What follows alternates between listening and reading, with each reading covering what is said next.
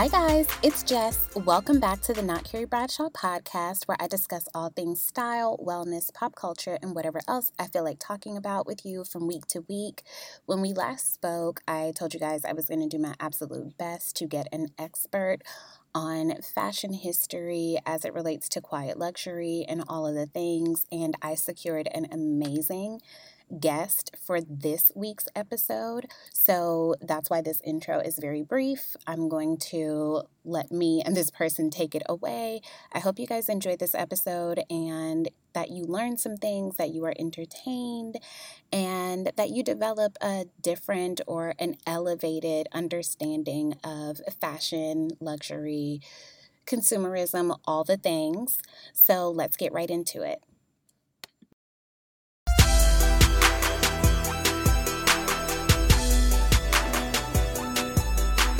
I always like to give people the opportunity to introduce themselves. You are a very highly accredited person in your field, and I don't want to go down the whole gamut of all of your things. So I'll allow you to introduce yourself, tell the audience what you do and why. Yeah, of course. Hi. Well, first off, happy to be here. It's a pleasure and an honor. And thank you for sharing this moment with me. My Of name is John. course. I've asked a couple of fashion historians, hey, I don't feel qualified to talk about this topic. And they're like, girl, I'm not doing no more podcasts. And I'm like, damn it. So I'm really happy you were available. Yeah, of course. No, I love doing podcasts. I just love chatting. Same. I'm a Southerner. Same, because you're from Texas, right? Louisiana. Okay. Where did I get Texas from? What did I read that I saw Texas? Anyway, they're right there, so I'm gonna count it. So yeah, born and raised in Louisiana. I use he, him pronouns. Based in Brooklyn. I did my PhD at NYU in history, and I teach at Parsons. My official title is Assistant Professor of Black Visual Culture. And I also run a digital humanities project. A lot of people know me for that. I'm very active on social media. It's called Fashioning the Self in Slavery and Freedom. And I also do a little curation. I've curated a few exhibitions, one at Harvard where I used to teach, another in Indianapolis at the Herron School of Art and Design. And I'm just passionate about anything related to Black art, Black fashion, Black creative expression. I love everything about that. You've made me want to go back to school because I realized that what I learned about fashion was quite pedestrian since I started following your Instagram page. I'm like, why didn't anybody teach me this? I am waist deep in student loan debt, and nobody taught me this about fashion. Where'd Um, you go? so I did undergrad at Georgia Southern, and I'm one of those people. I just went to college because I knew that I was supposed to go to college. Mm. Our generation of Black people, your parents just tell you going to college. It don't matter what you go for, you just going. So I knew I Mm. was going to go, but I didn't feel passionate about where I went or what I studied. I just knew I was supposed to go. And all of my friends were like, oh, I've known that I've wanted to study blah, blah, blah, blah, blah at this HBCU and that HBCU since I was 7. And I'm like, you did? We've never talked about this. So when everybody was applying to colleges, I was like, oh shit, let me get my stuff, my essays and stuff. I didn't care. So I didn't realize that I wanted a career in fashion until my senior year at Georgia Southern. And I had space to take electives, and I took every fashion course that I could take, but I wasn't going to start over, to get a fashion degree. So this is 2009, the recession. I'm thinking, oh, I'll just figure it out. I can find a fashion job in Atlanta. No, you can't. Or at least I couldn't. And so I started looking at FIT. And so I visited FIT, and I didn't really like their master's programs. It didn't feel like anything, And so the admissions counselor was like, look at the courses, not the title, or not the degree. Look at the courses. And so I ended up studying advertising and marketing communications because it had so many just baseline fashion courses, but also PR and journalism and media and But I absolutely loved it. Like if I could be a lifelong student, I would be a lifelong student. Like how like in the 1700s, like wealthy people didn't really have to work, so just collected degrees. I would love to be one of those girls. um, but one of the things that I was so happy that I learned about fashion is how much of an indication it is of culture, of economies, of what we value, of what it says about us as people. So, from your perspective, as a very well studied person in this area, what do you think is the function of fashion in the world today? Yeah, I mean, I would say it has two functions, which makes it a little different than other art forms. Other art forms, let's say sculpture or painting, it really is just a beautiful object that you admire for its beauty, but it doesn't really have a function. Whereas fashion or clothing has a function. Fashion doesn't necessarily have that. Sorry. Ooh, broke my throat. Clothing has a function. Fashion doesn't necessarily have to have a function, but more often than not, it does. So it's twofold.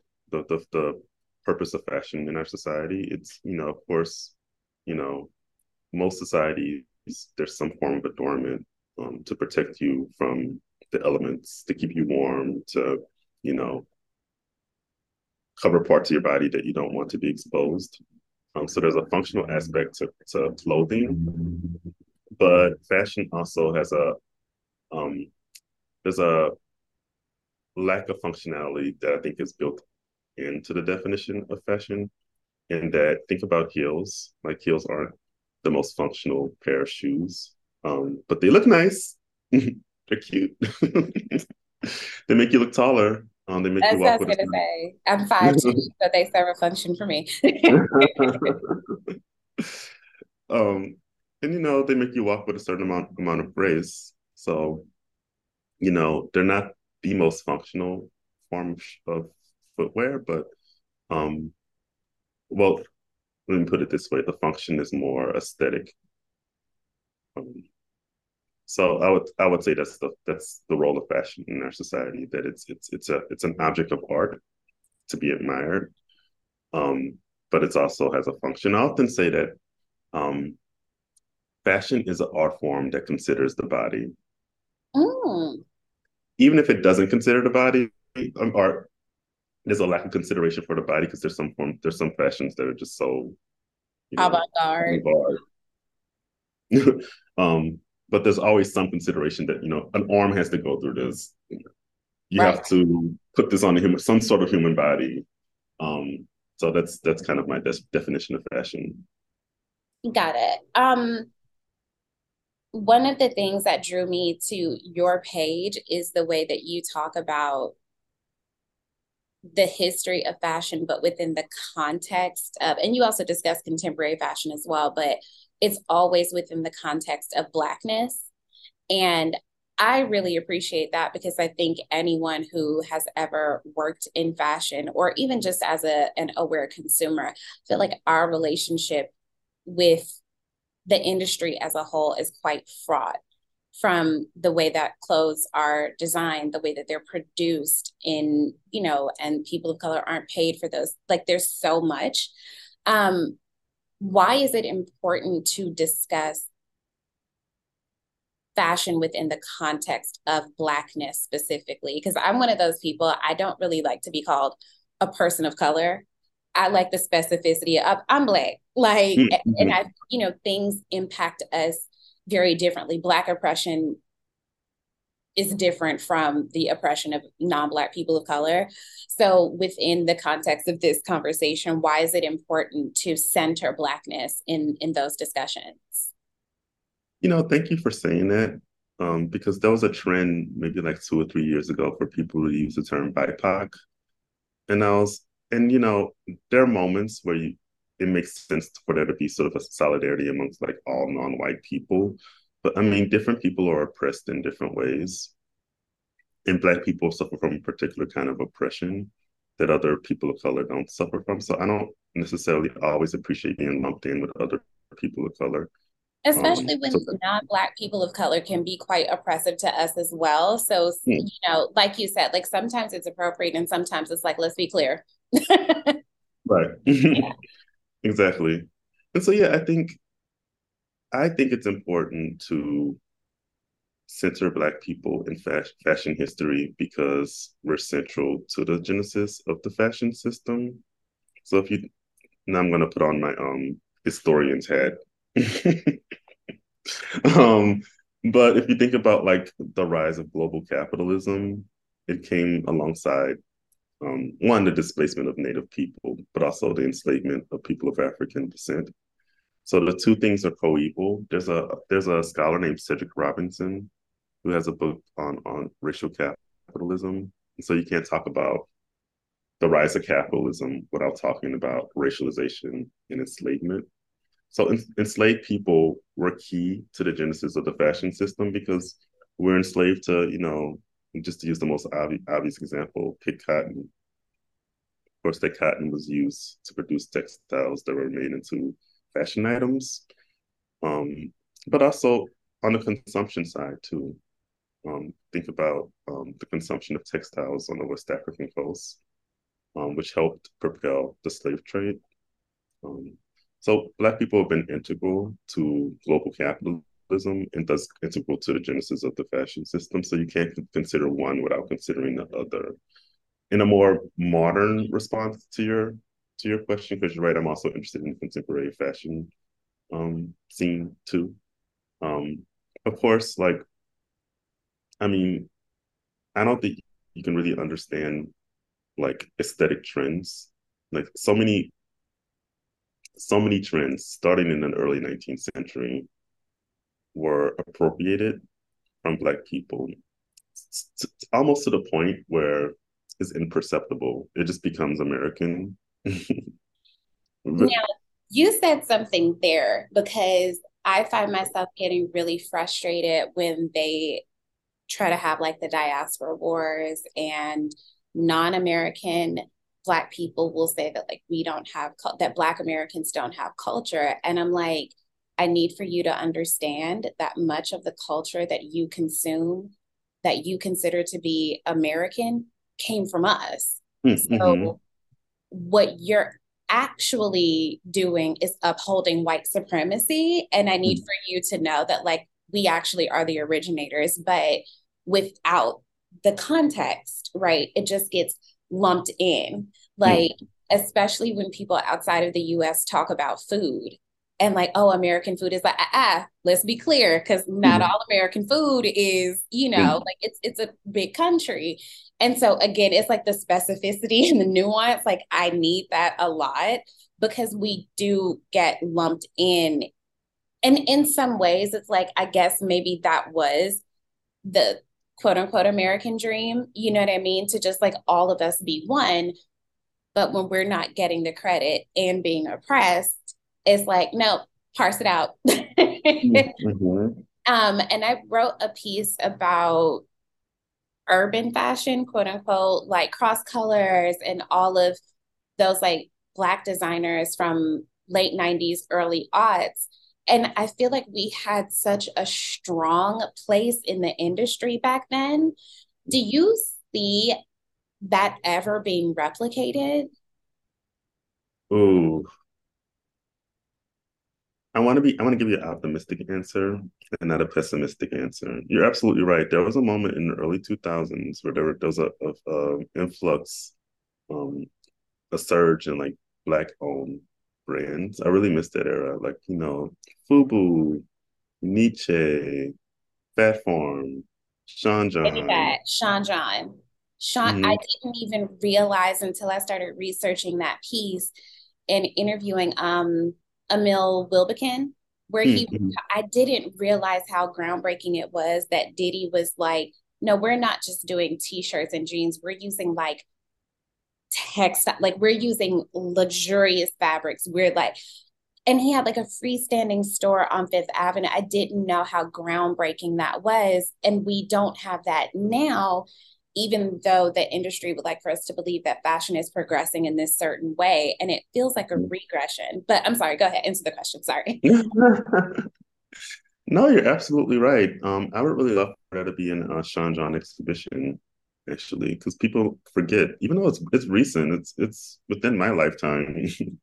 I might have even been, I was a young adult.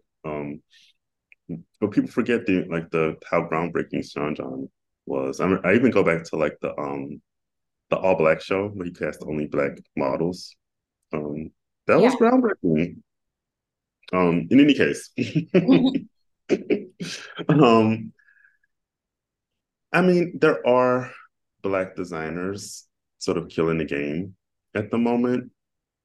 Some of them lean into their blackness more than others. I'm a big fan of Telfar. I love the work that he's doing. Um, I'm from Louisiana, so I have to shout out Christopher John Rogers. I love Christopher John Rogers. There's Brandon Blackwood. Um, so I mean,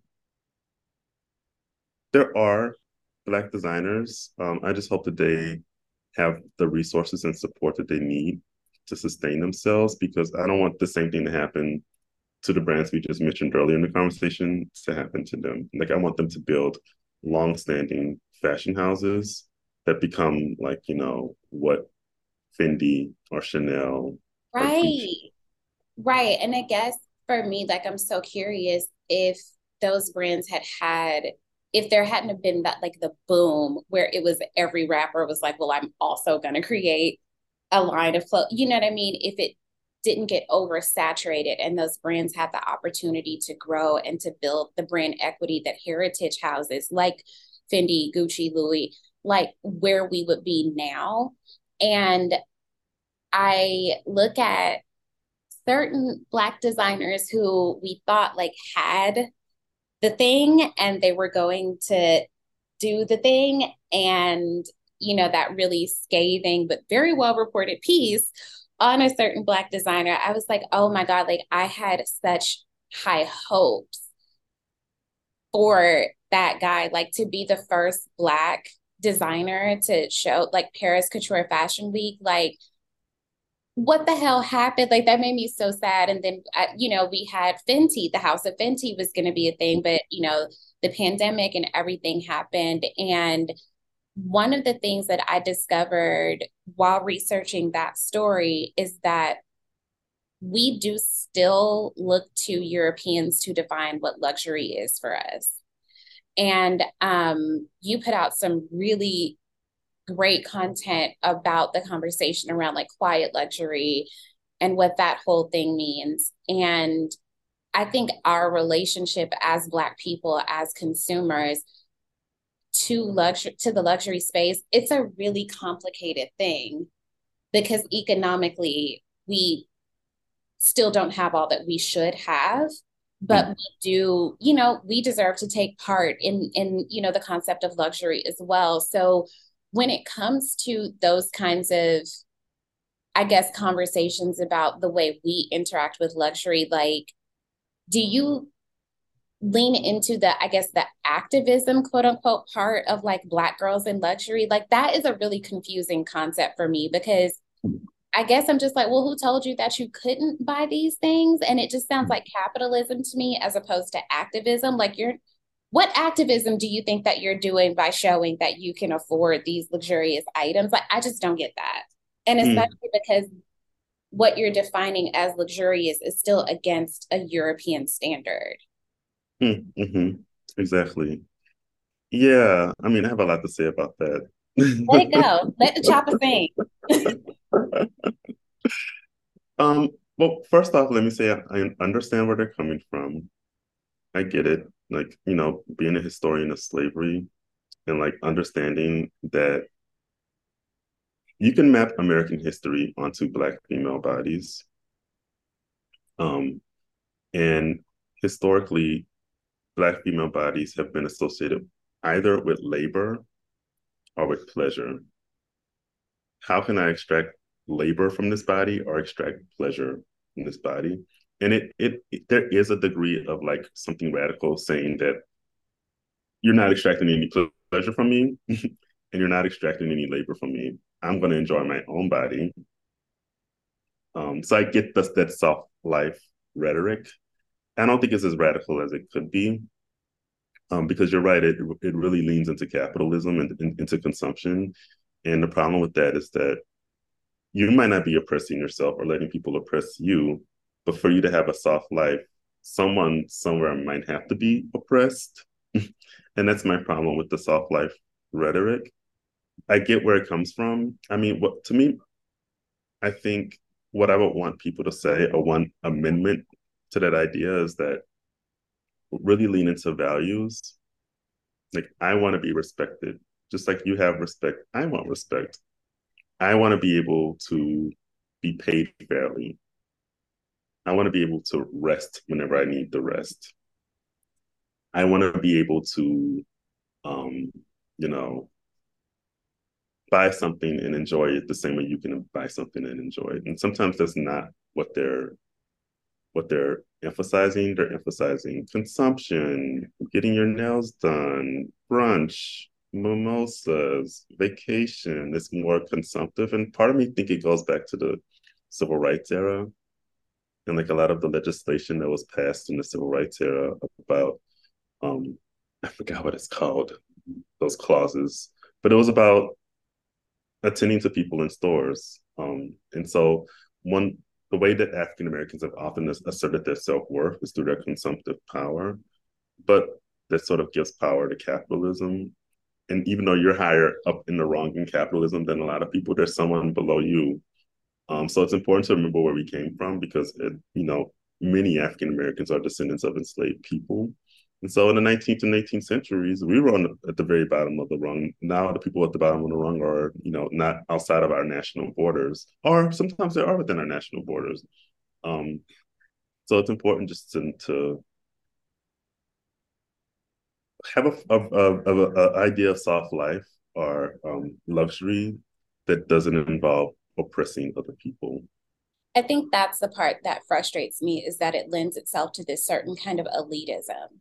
And I Mm, don't want to see us replicate and uphold and participate in that kind of system. Like, I don't know if you've seen on social media as well, like these like quote unquote femininity coaches that like, are trying to tell women how to land these like ultra wealthy men. And I'm like, have you ever been around ultra wealthy people? They're not great people to like to be around. And I'm happy that you spoke about values because I think that when we're not grounded in a personal value system, like even beyond like religion, like whatever, having some actual personal values can like keep you grounded because I'm just so curious of like what part of that life do you want to partake in? Do you want to be a person who has like house staff that you don't pay very well because that's a mm, part of that system as well?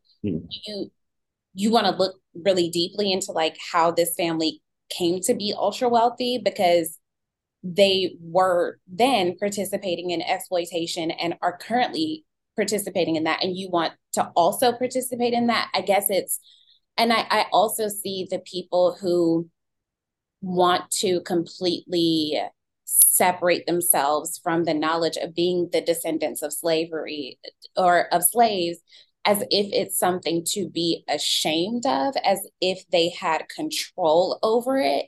mm, And I just feel like, can we have more respect for our ancestors, for the ones who survived?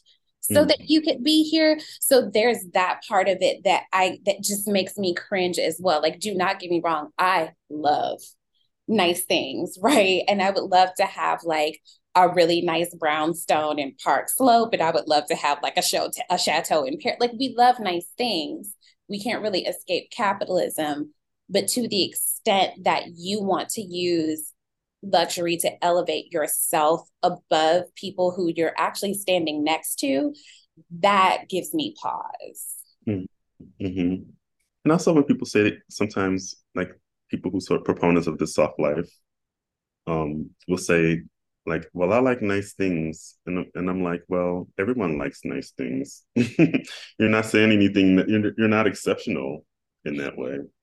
I think that's the thing of it too. And I could be speaking from a place of unknown privilege because I did not grow up wealthy, but I have come to realize that I grew up more privileged than I knew. So I always saw my mom, my grandmother, my aunties who just worked really hard. Like every woman in my family, every person I think in my family has always had more than one job.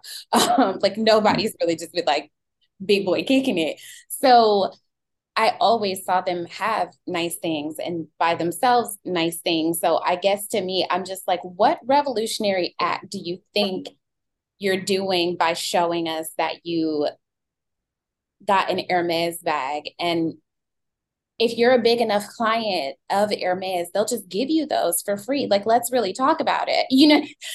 Anywho, when it comes to the conversation on quiet luxury, I think that people want to know quiet luxury, quote unquote, because I think they want to be able to treat people differently based on signifiers of wealth. Like, I think that Mm. people want to immediately know that your shirt is just a plain t-shirt, but it costs like $1,000 because they want to know how to treat you instead of taking the time to get to know a person or just treat people on an even playing field. But I know that you had a more nuanced and more well researched answer to the conversation on quiet luxury because of shows like Succession and even White Lotus, like these shows that really are giving us even a fictionalized glimpse into the lives of the ultra wealthy. What the hell is the purpose and why is everyone obsessed and why do people want to partake in quiet luxury? Or how do we even define quiet luxury? I'm exhausted. Well, I think the definition that people often share on social media, and I blame TikTok. I think TikTok is to blame for this resurgence in the idea of quiet luxury. Part of me thinks that it's a reaction to the perceived gains of 2020.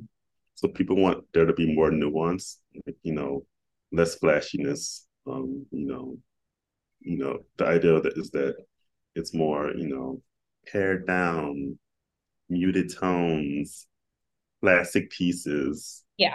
Um, and there's a history to those words, and that's kind of my problem with quiet luxury is that you don't know the history that you're tapping into. Like, because I'm a historian of slavery, the way enslaved people dress was described was often, well, they don't understand, they don't have taste, they don't understand color, they miss and match pieces together, and so it's often a stigma of being lower class or being an enslaved person or a descendant of enslaved person, a lack of taste. Um, and so I think when people are sort of using a quiet luxury language, they're inadvertently sort of tapping into that the distinction being made between being sort of classy or tasteful as opposed to being sort of ostentatious or bragging about your consumptive power. Um, I do want to say something because when I posted my video about my critique of quiet luxury, I had two types of people who critiqued that video. One was the typical sort of right leaning, angry white person who just told me to shut up. Right. But the other was Black people who participate who like quiet luxury, and I like quiet luxury. Can I say that? Sure. I Safe space. do. Safe space. Like I I guess my problem with the idea of quiet luxury is by me participating in quiet luxury, I don't think I'm better than someone who wears hip hop fashion or someone who is a goth or likes punk. It's like for me, it's a costume that I play with. Yeah. I don't put any superiority over any other aesthetic with it. And I think some people, when they're participating in quiet luxury, they think they're somehow better than other people because they're tapping into an aesthetic that's associated with wealth and privilege and power. And that's my problem with quiet luxury. But I mean, I dabble in it. I'm a fashion person. Like it's a look that sometimes you want to like play around with. No, I Um, have absolutely put together an outfit. And when I got to work and looked in the mirror, I was like, oh my God, I look like I want to berate a a server at a restaurant for not putting my dressing on the side, or I look like I'm about to ask to speak to a manager. Like I made a mistake, got my nails cut down too short, and these are can I speak to a manager nails. These are not bad bitch nails. This is I'm so sorry. This isn't cut small enough for me. Can you send it back? Like I don't want to be this person. You know what I mean? Like this is a mistake. I'm trying to get back, here.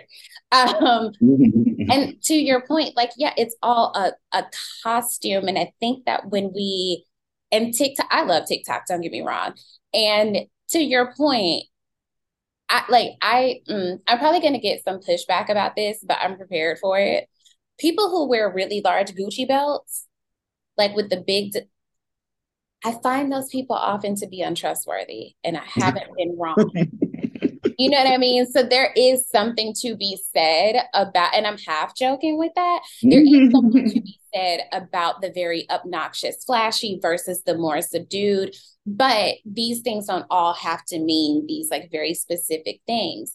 And I also think when we talk about taste, especially as Black people who are students or, engage in fashion from whatever perspective, I think a lot about Andre Leon Talley, who you give a lot of praise and honor to, and rightfully so. But just some of his content and the way that he knew so many references. He always had the reference. He had the receipts. He had the knowledge because he was like in the rooms. I wrote a piece about like my first time meeting Andre Leon Talley, and I never got to meet him because I was covering an event. It was him, Pat Cleveland, and Stephen Burrows were doing a panel discussion. And this was when I first started writing. It was one of the first like professional, like go to this event, cover it, try to get an interview, try to get pictures. And I was so excited because having interned at Oscar de la Renta and working at Coach, working at Burberry, I was always looking for the Black people who were like me. And I very rarely saw them. So I was so excited to be in the same room as Black people in fashion. And I was really disappointed that he kind of regarded me in the same way as white people in fashion did, like saw me coming and was just like, I don't want to speak to anybody. And I was just like, well, I'm not coming to ask you for money or a job. Like, I'm coming to interview you, and I was like, I was so heartbroken by that interaction. And then to fast forward when he was towards the end of his life, the way that he was not taken care of by the industry, the way that he was kind of like hung out to dry, and no one really came to his defense in his life, like while he was with us, once he passed, then it was, whatever. And I really sat with empathizing with what it must have been like to be the only Black person in the room. And I think that maybe sometimes we hold the one Black person, the couple Black people, to maybe an unrealistic expectation because maybe they're not empowered enough to be the kind of advocate for us that we want them to be. But do you have any thought? Because I'm assuming that like as a professor at Harvard, you had to have experienced some amount of tokenism. How do you reconcile the tokenism with this is what we're interested in, this is what we're passionate about, this is what we study, but then looking at the way his life turned out? Like how do you reconcile that? Yeah. Actually, can I say one more thing about quiet luxury? Then I want to answer that question Of about course. tokenism. Another, like, now I'm going to be a little petty, but one of my critiques of quiet luxury is that having, like, I went to an Ivy League and I taught at an Ivy League, and I've sort of rubbed shoulders with people who would be considered old money. And actually, sort of the signifiers of old money is like a beat up Subaru and like a hoodie from whatever prep school you went to, or like instead of carrying a luxury bag, they carry like ratty tote bags from whatever gourmet grocery store. You know what I mean? Like, so one of my petty gripes with quiet luxury is that actually people with old money actually don't consume in this way. So you don't even understand what you're talking about. So yeah, like they don't give a shit. They do not give a shit. Yeah. But back to your question about Andre Leon Talley. I have to agree with you. I've met people who had positive experiences with him, but I also met people of color and Black people who had negative experiences with him. He could be really prickly and sometimey. That's my southern slang, Oh, sometimey. I know exactly what you mean. um, so yeah, like you're absolutely right that I mean, while he was living, I was very critical of him. Um, Now that he's no longer with us, I of course like there's no point in like beating up someone who's not around anymore who can't defend themselves. Right. So I give a lot more grace to him. And so, like you said, it wasn't easy.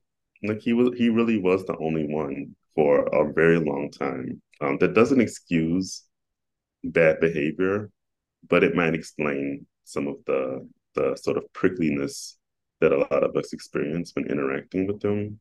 Just because, hurt people. Right. There wasn't someone to sort of take his hand and like guide him into the industry. He had to sort of like elbow his way in. And so he didn't know how to be always gracious and sort of be a mentor to young people of color in the industry. Yeah, I think that's a part of what I find frustrating as well. Like I remember, and again, may they rest, but even looking at someone like Virgil Abloh, like pictures of his team, it's just like, and so I just wonder if like moving forward, how we can do better to honor each other in those spaces. And I liked what you said about I think your interview with CFDA about, kind of like instead of trying to participate in these institutions, making our own. And I think this past Met Gala was a really big exercise in this industry does not care about us because this man said horrible things about women, about Muslims, about fat people, about, this was not, and no one brought that up. No one. And so posting pictures of Lizzo and saying, oh, this is a huge screw you to Karl Lagerfeld because of, and it's like, well, is it? Because she's still there. And you Mm-hmm. have like Black models and Black muses and Black, with tapes with his huge face on them. And it's like, can we break down an institution that we're also still participating in? Like, that's something that I grapple with, like, as a Black woman, the things that I experienced just as an intern of like, you know what I mean? And it just I sometimes wonder, like, are we supposed to make a full divestment from this industry? Like, I still struggle to like reconcile like both things because I think even the way the industry tried to have this whole big, post George Floyd, we're listening and we're learning and we're going to devote this much money to this. And it's like, I'm still not seeing the real change though. Right. And like, how do we not replicate Andre Leon Talley's life? How do we not replicate, you know, and I think you spoke to it a bit in terms of saying like we need to like use and amplify our own voices, right? Mm-hmm. Yeah, but I hear the struggle that you're contending with. Like there are no easy answers. And let me just say, I'm not fully divested from the industry. Like I teach at Parsons. Yeah. I was a fellow in the Costume Institute last academic year. I went to the Met Gala Yeah, last I year. want to go. That's what I'm saying. Like I want to go, and I'm sitting with like, what does it mean about me that I still want to participate in these things? Mm-hmm. Yeah, I often have this conversation with people because my way of like making change is from the inside. It's not from the outside. And I think some people might look at my trajectory and sort of think I'm sort of brainwashed by the white institutions that I was Oh, educated at. I don't know how they could do that and also engage with your content, but okay. I think so, but some people, I mean, I get comments from people sometimes that sort of, you know, like I followed the a very sort of traditional academic path in a lot of ways. Like I'm not an activist. My activism is through my scholarship and through like my social media presence. And so I get where people are coming from. I always say that there's more than one way to do things. There's more than one way to swallow an elephant, Yeah. as the phrase is. And so some people are going to be on the outside throwing grenades at the building, and then some people are on the inside sort of making changes from the inside. I always think about, it's really hard to topple a monument. And sometimes you're just going to bulldoze it. Or sometimes you're going to hammer to everyone, and everyone's going to sort of chip away at the foundation to destabilize it. And so I kind of think of my work as like chipping away at the foundation. Like I don't have a bulldozer, I'm not toppling these structures, but I Yeah. think I'm sort of putting little chinks in the foundation. Right. I just don't think that enough of us have enough privilege to be that person that's like, coming through guns blazing. Hmm. Is there or are there any of your top, because I know there are a lot, but if you could do like an unsung heroes, like are there specific like Black creators that you wish more people knew about who just like didn't get their just due? Or like if you could do a documentary on like one or a couple of really influential, impactful um, Black people throughout the history of fashion, like who would they be? Well, I'm glad that Elizabeth Keckley and Anne Lowe are finally getting their flowers. So I'm not going to say them because there have been articles written about them, and there's a my friend Elizabeth Way is curating an exhibition in Delaware on Anne Lowe.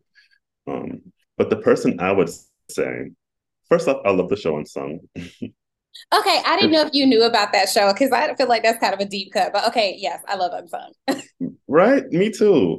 Also, because I feel like there are people that are Black famous, but they haven't got a wider recognition yet, and so we recognize them, but like other people don't know about them. And so I really like the show Unsung. So I like that you sort of framed the question around that show. The person that I would do an unsung about is Audrey Smaltz. Audrey Smaltz is still alive. She's in her 80s. And she started off as born in Harlem. She started off as a model and was a model for like Ebony and Jet. So she worked as a model, but then she transitioned into retail and was a buyer at Saks like in the 1970s. And she was the first Black buyer at Saks. Then she transitioned again and started a business called the Ground Crew, which was like they worked as dressers at fashion shows. She was also a commentator for Ebony Fashion Fair, and she was Eunice Johnson's assistant. And so she just has so many, I was like gonna say retail. you're naming so many things that I'm so familiar with. Like, oh, okay. Yeah, so she was, in Ebony and Jet as a model. She worked with Eunice Johnson. She worked at Saks as a buyer. She had her own businesses, running a crew of dressers behind fashion shows. She also is queer, and came out later in life, like in her 60s. And her wife is a former Olympian. I have to say that I think it's really sad that people have to come out later in life. But I also think there's something really beautiful about like it's never too late to start living. So Hmm. there's, you know what I mean? Like I think there's something really sweet about that. It comes from a place of ugliness, but I think that there's something also really beautiful about that. Exactly. Better late than never. Yeah. Yeah. I like many moons ago, I was writing for a website that went kaput, shall remain nameless. But I did a piece about like, because I can't remember what the Met theme was that year, but I was like, that is a real snooze. And I think I did like a listicle of actual fun Met themes. Do you have an idea of like if you could fully curate an exhibit and be a part of the committee, what would your Met Gala theme be? I have three. Ooh, I'm ready. I would love to have a Met Gala exhibition on the Black church. And, Yes. and like, the church hats and Easter Sunday and the suits. And I just think that would be really beautiful. And I think, you know, no one can deny the importance of the church and the African American community and the role of fashion in churches. So I think that would be a really good fashion exhibition. Instead of opening on a Monday, it should open on a Sunday with the actual service. Um, so Oh my that's one God. With the idea. choir and everything, I would live. Yes. Hmm. I also want an exhibition on Oprah, and I know for some, when I say this, some people will be like, "Well, they have this sort of like fairy tale Cinderella kind of Met Gala idea in their head." And it wouldn't necessarily be that kind of like exhibition, but I mean, Oprah's been around for decades, and in front of the camera, and we saw her weight fluctuate. And I think we're ready to have a conversation about body positivity and about, Black feminism. And I just think it would be an interesting way to think about the last few years of American history through fashion, through Oprah. Ooh. Um, I also think exhibition on RuPaul would be interesting. Again, RuPaul's been around for several decades. Was a club kid in the late '80s, early '90s. I think about the RuPaul of my childhood, and like had an MTV show, and had Kurt Cobain's Baby. But then there's like the more recent RuPaul, like RuPaul's Drag Race. So there's several iterations of RuPaul. But also, again, I think we're at a moment where we can talk about like even though RuPaul wasn't part of the ball scene, it was happening at the same time that RuPaul was running the streets in downtown. So we can talk about the ball scene. We can talk about queerness. We can talk about trans identity and how it might intersect with the drag community. So I think, but also RuPaul has an archiving impulse, so he has everything that he's ever wanted. So it's just a matter of giving him a call and saying like we want to do an exhibition. Um, so those are my three ideas. I would live for, I was honestly hoping, like when they did what was the name of the religious theme? Oh, Catholic imagination. I was really hoping that somebody would show up as like a first lady, which is like a Mm-hmm. ridiculous hat, pastel, very matchy, Mm-hmm. sluts, um, an air of scamming, you know, like mega church vibes. Like, let me anoint you and take some of your money. I really wanted someone to have that kind of vibe. Um, I feel like you need to copyright those ideas. But don't nobody scam you. I could talk to you about this all day. I really would like for us to get together in Brooklyn and continue the chat, but I'm going to let you go. Yeah. Please tell my audience where they can find you if they want to learn more, like recommended reading, all of the things. Yeah, I'm on every social media platform. I'm a little too active. So I'm on, I guess Instagram is probably the easiest. It's fashioning itself. But on all the other platforms, TikTok, it's fashioning itself. On Twitter, it's fashioning self. On Facebook, it's fashioning itself in slavery and freedom. That's the full name. I'm even on YouTube, fashioning itself in slavery and freedom on YouTube. So Um, it's probably just a search away. Just search fashioning itself or fashioning itself in slavery and freedom. And yeah, I'm working on a book manuscript right now. Hopefully, I'm only weeks away from signing a contract. So in 2 years, you can read my book, which is tentatively titled Negro Cloth. And um, I have an exhibition opening in 2025 in Delaware at Winterthur. So I have a lot of little things. And yeah, in terms of like reading lists, ooh, send me a message. And I have syllabi I teach, so I can. Oh my God, I would love a syllabus because I think the most groundbreaking thing that I read, which was like recommended reading for me, was Terry Egan's.